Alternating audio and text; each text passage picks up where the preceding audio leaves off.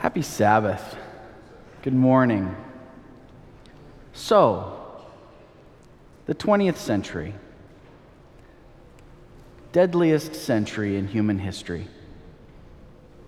Happy Sabbath.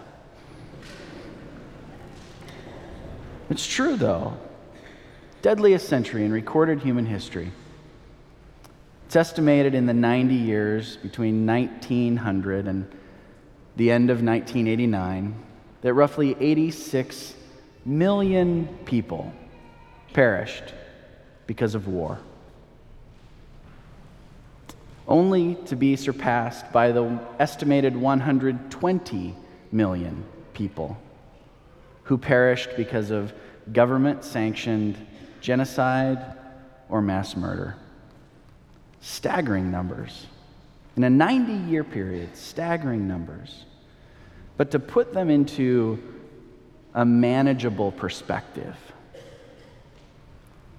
when you break it down hourly, in those 90 years, an average of 240 people died per hour because of war or genocide or mass murder. Staggering. But we'll come back to that. This week, we continue our series, Getting Along, relationship lessons from the Sermon on the Mount. I have enjoyed being part of this series. I've enjoyed Chris's portion, Tommy's, and I look forward to Chris preaching again next week as we close this series on what it means to relate to one another when we look at Jesus' sermon from the Mount of Blessings. Today, I would like for us to specifically look at Jesus' final two antithetical statements. But first, let's look again at the Beatitudes. When I spoke a few weeks ago, I mentioned how the Beatitudes are a traditional rabbinic opening to a sermon. Jesus uses this traditional introduction to open his manifesto on how a Christian's life ought to be lived. And he says things like, "Blessed are the poor in spirit. Blessed are those who mourn. Blessed are the meek. Blessed are those who hunger and thirst for righteousness. Blessed are the merciful. Blessed are the pure in heart. Blessed are the peacemakers. Blessed are those who are persecuted because of righteousness. Blessed are you when people insult you, persecute you, and falsely say all kinds of evil against you because of me." But listen to it this way. Happy are the oppressed, because the kingdom of heaven belongs to them. Happy are those who grieve, because they know they will be comforted. Happy are those who are humble, for they will inherit the earth. Happy are those who hunger and thirst after justice, for they will be satisfied.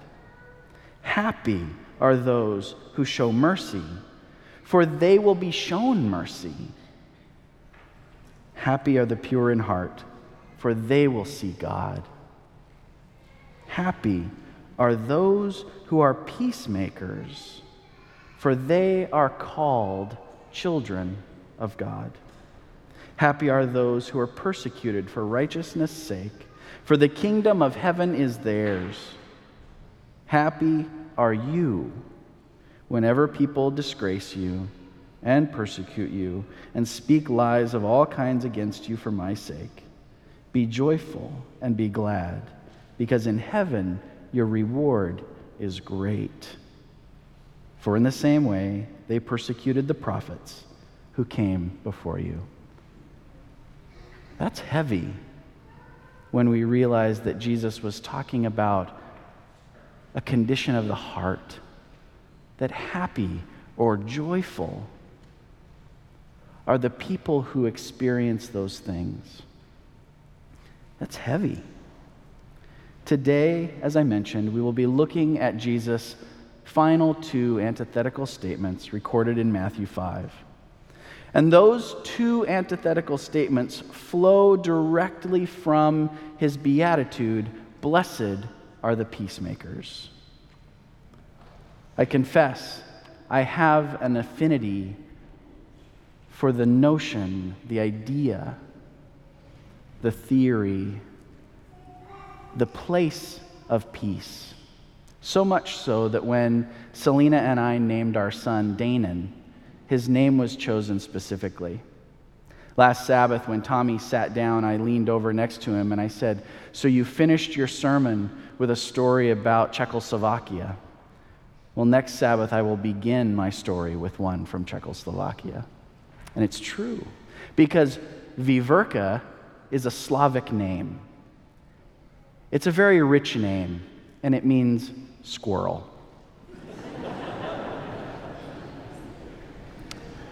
Now, some of you say, "Well, I know your family, and that seems about right." But it actually comes from the color of our ancestors' hair. You see, there was a bit of a Celtic influence in that part of Eastern Europe, and our ancestors had red hair. And that red hair matched the red hair of the European squirrel. And so Veverka now, today, with an Anglo tongue, was Veverka back then. And it simply meant, you look like the red fur of a squirrel.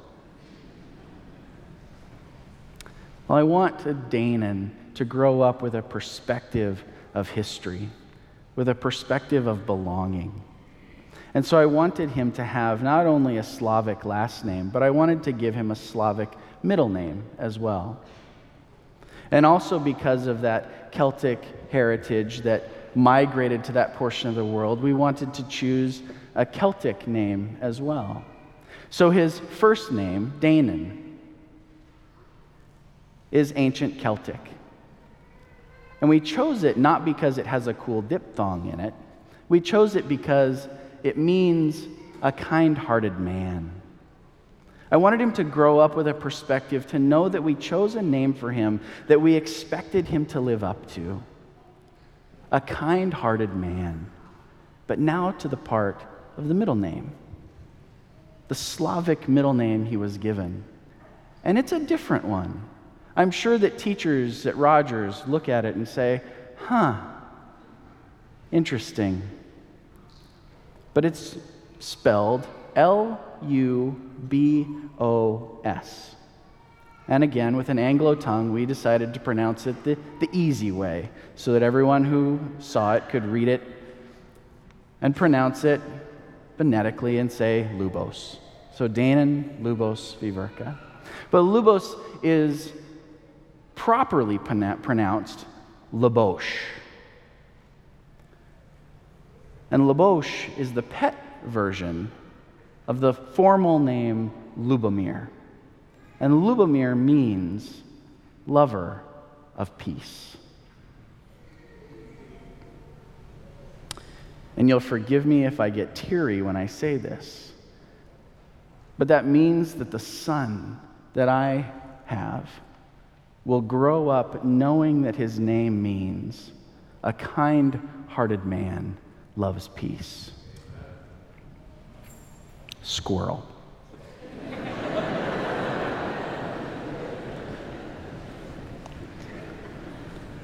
I wanted him to know that his name was chosen specifically because I want him to know that he is a child of the Prince of Peace. And that Prince of Peace calls him to also make peace on earth as his child. So let's look at Jesus' it would be his fifth, but the first of the two statements we will look at today. Recorded in Matthew 5, verses 38 to 42, Jesus tells the people sitting on the mountainside that day, "You have heard that it was said, 'Eye for eye and tooth for tooth,' but I tell you, do not resist an evildoer. If anyone slaps you on the right cheek, turn to them the other cheek also. And if anyone wants to sue you and take your shirt, hand over your coat as well. If anyone forces you to go 1 mile, go with them 2 miles. Give to the one who asks you, and do not turn away from the one who wants to borrow from you. The early church clung to these words. The early church held tightly to Jesus' words that he spoke that day on the Mount of Blessing. They believed that when he said, "Turn the other cheek, give your coat, and go the extra mile," that he was speaking specifically about living a nonviolent life. They believed this so much so that they organized widespread evangelism to Roman soldiers. Their efforts were quite successful. They converted soldiers en masse to Christianity, which meant that those soldiers would then desert their post at penalty of death in order to follow the peaceful way of Jesus. Being a Christian meant renouncing war of any kind, renouncing violence, because they knew that it fragmented culture and it destroyed lives. Christians were the first known group in history to denounce violence in any form. They recognized that although Jesus never spoke specifically against war, his teachings, when taken literally and philosophically, left no room for hostility. And for 248 years, Christians lived this ideal, and it worked. And you know what? It even works today. The 20th century, as I mentioned, was the deadliest century in recorded human history. And in the middle of that century, we have two examples, when juxtaposed against each other, show the value of what it means to live nonviolently in the face of an oppressor. During India's nonviolent protest of British occupation, 1 in every 400,000 Indian citizens lost their life due to that conflict. But by contrast, during Algeria's violent resistance to France's occupation, during that same post-colonial era, 1 in every 10 Algerians lost their life. Nonviolent resistance, 1 in 400,000. Violent resistance, 1 in 10. We have many examples of nonviolence working on a national level. The Velvet Revolution, again in Czechoslovakia as late as 1989. Obviously, Dr. King's civil rights movement right here in the U.S., just to name a couple. But we also have stories of personal experiences with nonviolent resistance. Stories like Adventism's own Desmond Doss. You see, Desmond was drafted during World War II, and he was mocked for being a conscientious objector, one who wouldn't carry a gun. And during boot camp, he would kneel beside his bunk to pray in the evening. And at that time, his fellow servicemen would throw their boots at him, hurl insults, and snide remarks. But those same boots would be polished and placed at the foot of the offender's bunk before morning. And Desmond came to be revered by those same men who tormented him. Early Christians believed, both corporately and individually, that this worked. They believed that they could defeat evil with kindness and love. They believed that Jesus was on to something divine when he taught us to do good in response to evil. This nonviolent form of resistance was so damaging that in the 3rd century, Rome mandated that soldiers practice what Christians consider paganism, as an attempt to stem the tide of converts. But in spite of the law, soldiers still deserted to become nonviolent Christians. So Christians converted soldiers, and Christianity conquered Rome.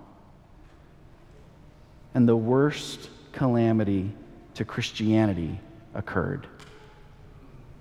Christianity became legal. And even after trying to make it illegal for soldiers to convert, Constantine changed Rome's religion to Christianity, a move from which the church has not yet recovered. After all, a religion in the service of the state is a religion that not only accepts war, but prays for victory. You see, soldiers no longer made the leap to peacemaker because now they were in the employ of the country for which God had chosen them to serve. They were now defenders of the faith. They were defenders of the nation that God had chosen to bless. This idea of a just war is not exclusively Christian. Hinduism, Buddhism, Islam, Judaism, all major religions have notions of the God-ordained war. Christianity was the first and the only one that didn't until Constantine. As Christians, we simply gave up one of the key tenets of our faith that set us apart. So why does this matter? It matters in the answer to this question.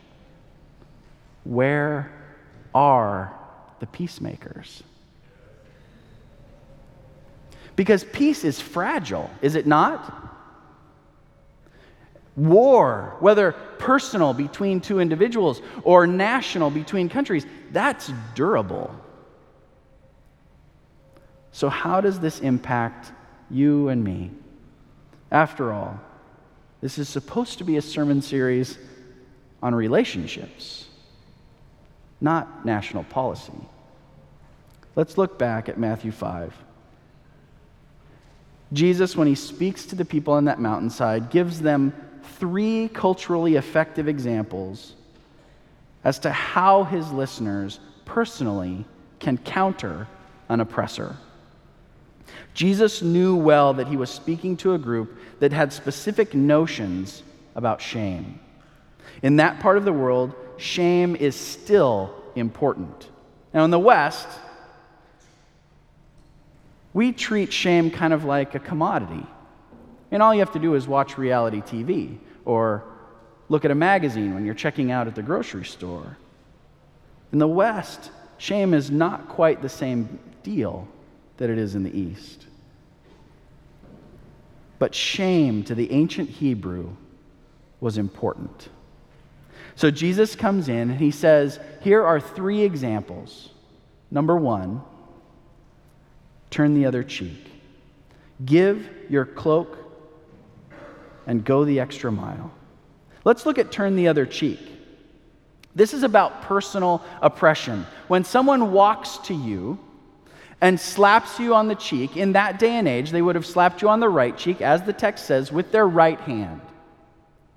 They would have slapped you across the right cheek, and it would have been a slight or an insult to you. And Jesus says, if you want to go on, and you want to do it properly, turn your left cheek. And to present the left cheek meant that they would have to switch hands and slap you with their left hand. But to touch you with their left hand was shameful to them. So what Jesus is saying, without even speaking a word, without even raising a hand, you can end this argument now by presenting the cheek that says, is this such a big deal to you that you are willing to shame yourself for it? And if you do not wish to bring shame upon yourself, then let's let it go. You and I together. Let's let this go. But Jesus doesn't stop there. He goes on and he says, give them your coat if they come to take your shirt. we don't quite get the same nuance here, because this is about civil oppression, a person who uses the law to oppress you individually. But really what's happening here is Jesus is saying, if somebody comes to you and they want to take your underwear, because that's a better translation. If they want to take your undergarment, the garment that you wear under your outer garment, if they want to take your underwear, which really, in all honesty, if you're going to take some clothing of mine, that's the least consequential, right? If you come to me and say, you get to leave here today with either your underwear or your outerwear, which do you choose? I imagine most all of us would choose outerwear to walk out these doors and into public. So if somebody comes to you and says, give me your underwear, Jesus says, don't just stop there, but give them your outerwear also. Okay, weird. But what Jesus is saying here is, leave yourself naked. And we think that this is a humbling or a humiliating experience. But in the ancient world, being naked was not something to be shameful for. If you remember, David dances naked, without shame. But later, David is shamed when he sees Bathsheba bathing. It was not Bathsheba's shame, it was David's. You see, being naked was not wrong, but looking upon someone, that brought shame to you, which is why Noah, when he is naked in his tent, it is the son's curse, not Noah's. And the other sons walk in backwards to cover him. Not for his shame, but for their own. And what Jesus is saying, he says, if somebody comes and they try to take your clothing, just give it to them and say, is this what you wanted? You wanted this so bad that you were willing to shame yourself for it. And if not, together, let's let this go. And then finally, Jesus says, if someone tells you to go a mile, go with them too. And this is about national oppression of the individual from a national scale. You see, we've gone from personal to civil and now to national. An example in every walk of life. And Jesus says, if somebody forces you to go 1 mile, which was the law, Hebrews in that day and age were forced by Roman citizens, specifically soldiers, to carry their stuff from mile marker to mile marker. And Jesus says, if someone forces you to do this, don't stop at that mile. Keep on keeping on. Because now who's in control? The one who's walking. And that Roman soldier who says, carry my bag, you dog, now has to say, excuse me, may I please have my bag back? Why are you still carrying my bag? And conversations can be had. Non-violently, you complied and at the same time resisted. Without raising a fist, without speaking a word, you make a difference. You be that salt and light that Tommy was talking about last week. This is how we respond when someone comes to diminish us. Don't just meet their demand, but exceed it with a level of service that engages them personally. Be creative in the way you make peace. Be creative, be active in the peacemaking process. Don't just take the abuse like a lump. Jesus, when he says turn the other cheek, isn't saying, oh, just take it. Not at all. He's saying, bring God's kingdom to the situation. Anyone can react with verbal or physical violence because that's easy, isn't it? When someone slights me, the easiest thing for me to do is to be angry about it. But Jesus is saying here to his followers, people who resort to violence lack creativity. He wants us to be creative, to be imaginative in the way we bring peace. So how does this work? First, Christians must not demand their personal rights. Whoa. Christians must not demand their personal rights. Furthermore, the true follower of Jesus does more than is expected. He or she is free from society's low standards of expectation. They are instead subject only to the will of the Father. The conduct of the Christian is filled with surprise for those who experience it. This element of surprise relates closely to and reflects the grace that is central to the gospel. It is the unworthy who have experienced the good things of the kingdom, and they have experienced the surprise of unexpected grace. So now they act in a similar manner toward the undeserving among them. Jesus himself provides the supreme example of the fulfillment of this ethic, and his disciples are called to follow in his path.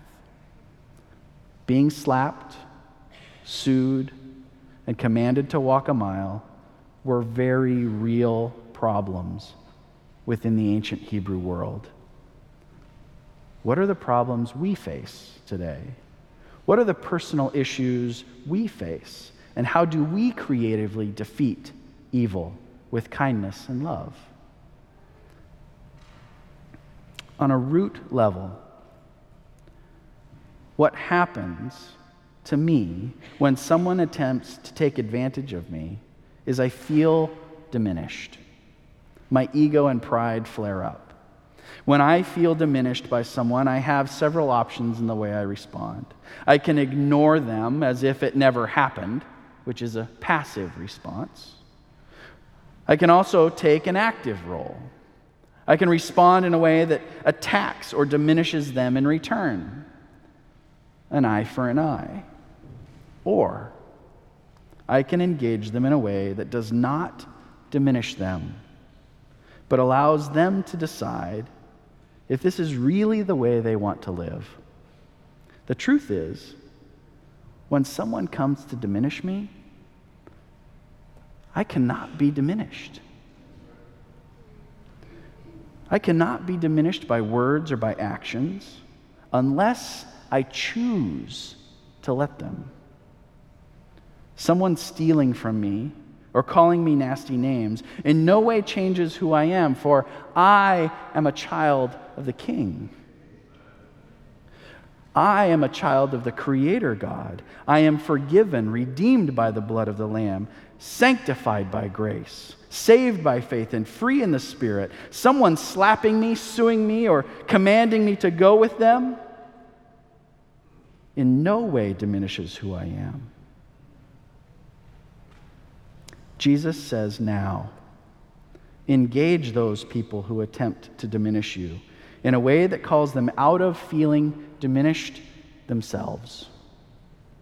Love your enemies in such a way that they see the shamefulness of living in a diminished way, and bring them into the value of being a child of God, for that is what they are. Which brings us to Jesus' final antithetical statement, recorded in Matthew 5:43-48. You have heard that it was said, love your neighbor and hate your enemy. But I tell you, love your enemies and pray for those who persecute you, that you may be children of your Father in heaven.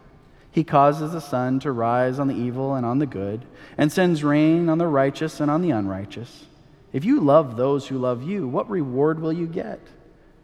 Are not even the tax collectors doing that? And if you greet only your own people, what are you doing more than others?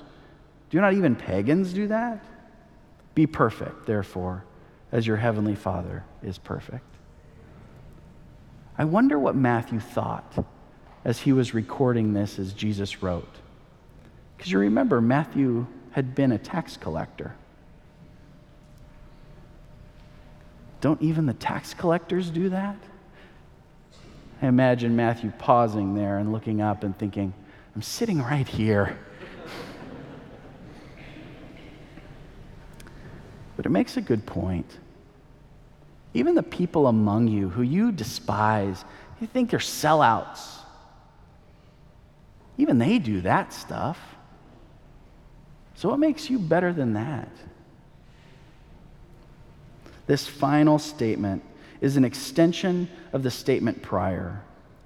Not only are we to creatively confront our oppressors with love, which is active, we are also to internalize this love in such a way that it compels us to pray for the people we don't even like. Donald Hagner has some pretty deep thoughts on the matter. This is a long quotation, and I pray that you'll stay with me. But he says the final climactic antithesis turns to the great love commandment of the Old Testament. Jesus, interpreting the law in the light of the dawning kingdom, extends the application of that commandment so as to include even one's enemies.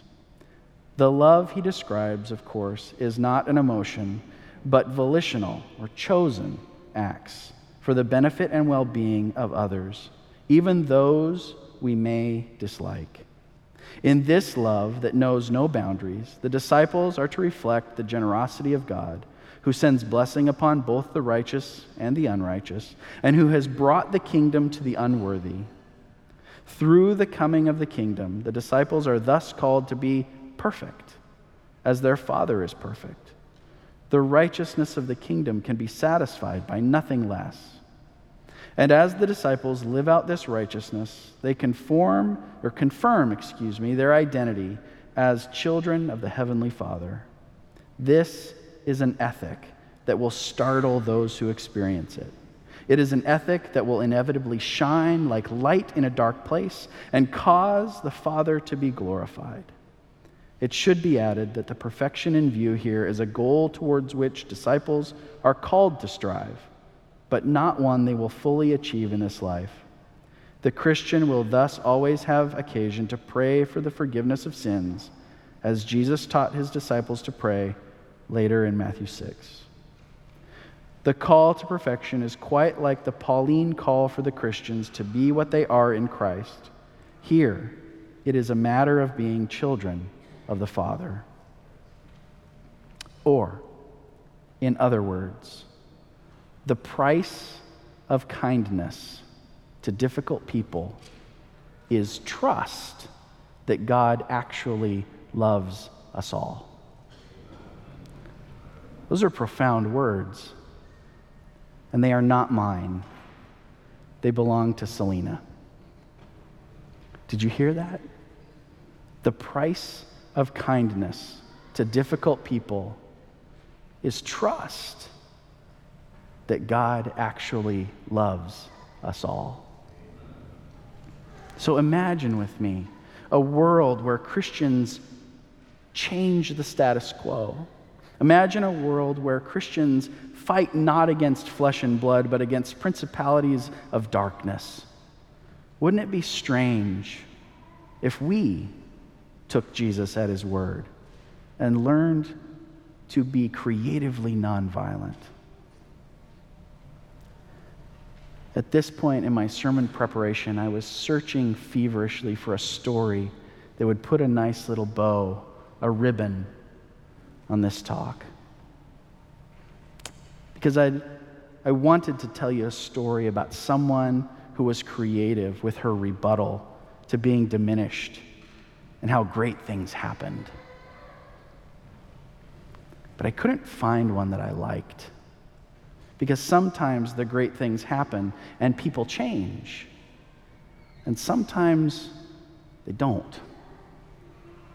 I was profoundly impacted by the thought that even while Jesus prayed for his oppressors' forgiveness, they still crucified him.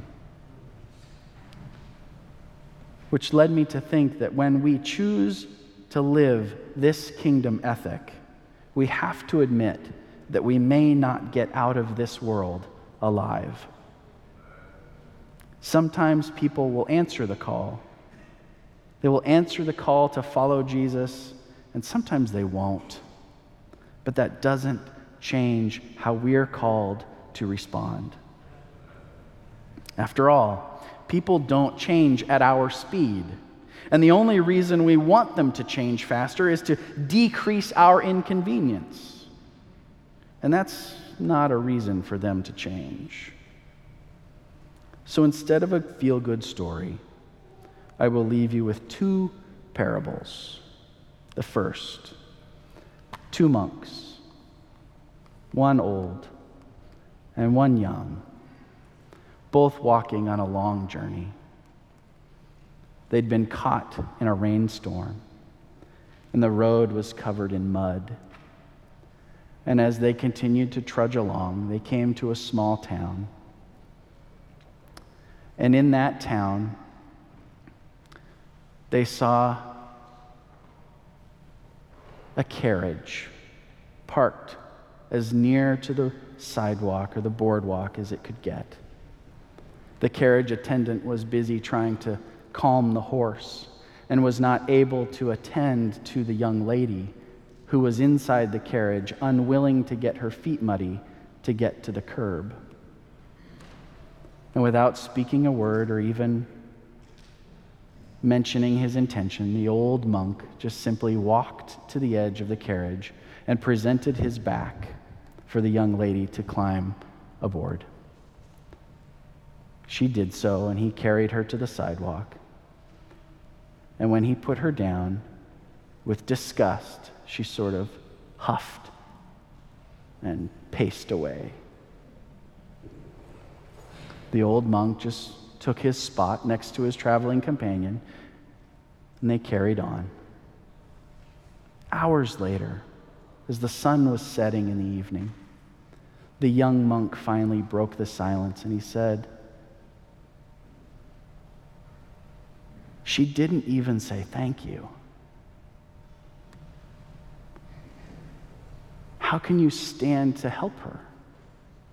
And the old monk smiled, and he put his hand on the young monk's shoulder, and he said, "Son, I put that girl down hours ago.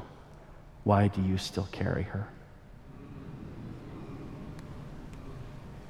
Parable number 2.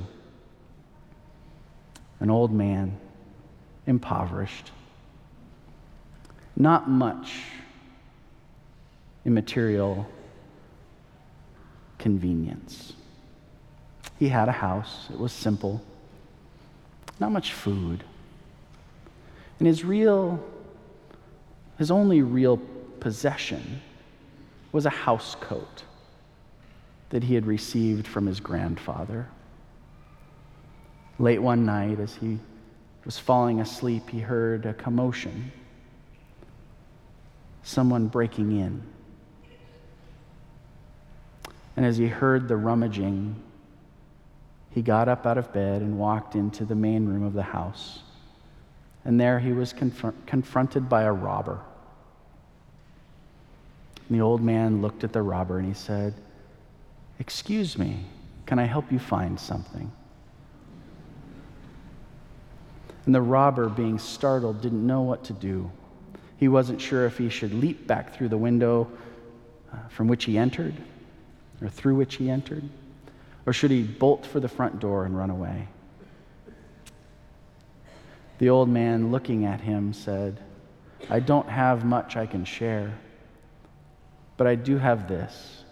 And he took off his tattered house coat, and he said, "You look as though you need this because it's cold outside." And the thief didn't know what to do. He was taken back and he was confused by the generosity of this old man.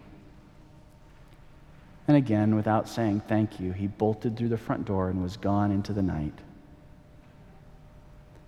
It was at this moment that the old man realized how cold his unheated home was. And he looked out the window through which the robber had come, and he saw the beauty of the full moon. And he lamented in prayer that he hadn't had something as beautiful as the moon to give to his visitor. Sometimes people will change, and sometimes they won't. But it doesn't change our response.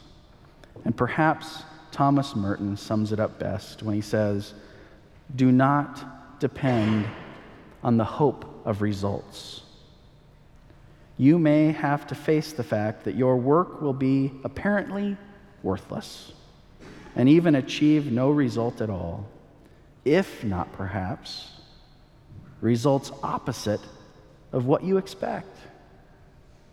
As you get used to this idea, you will start more and more to concentrate not on the results, but on the value of the rightness, the truth of the work itself. You gradually struggle less and less for an idea and struggle more and more for specific people."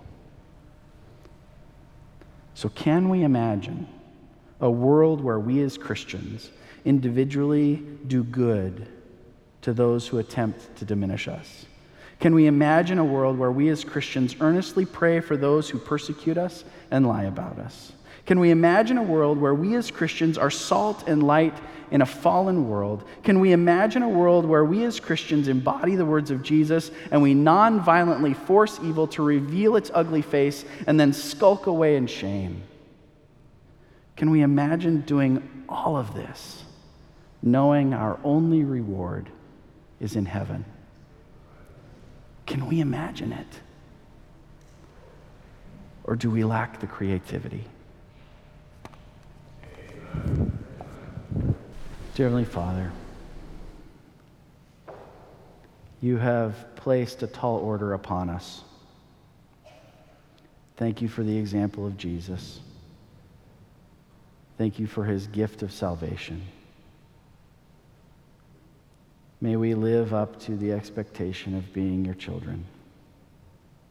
Fill us with your Spirit, that we may have your level of creativity within us.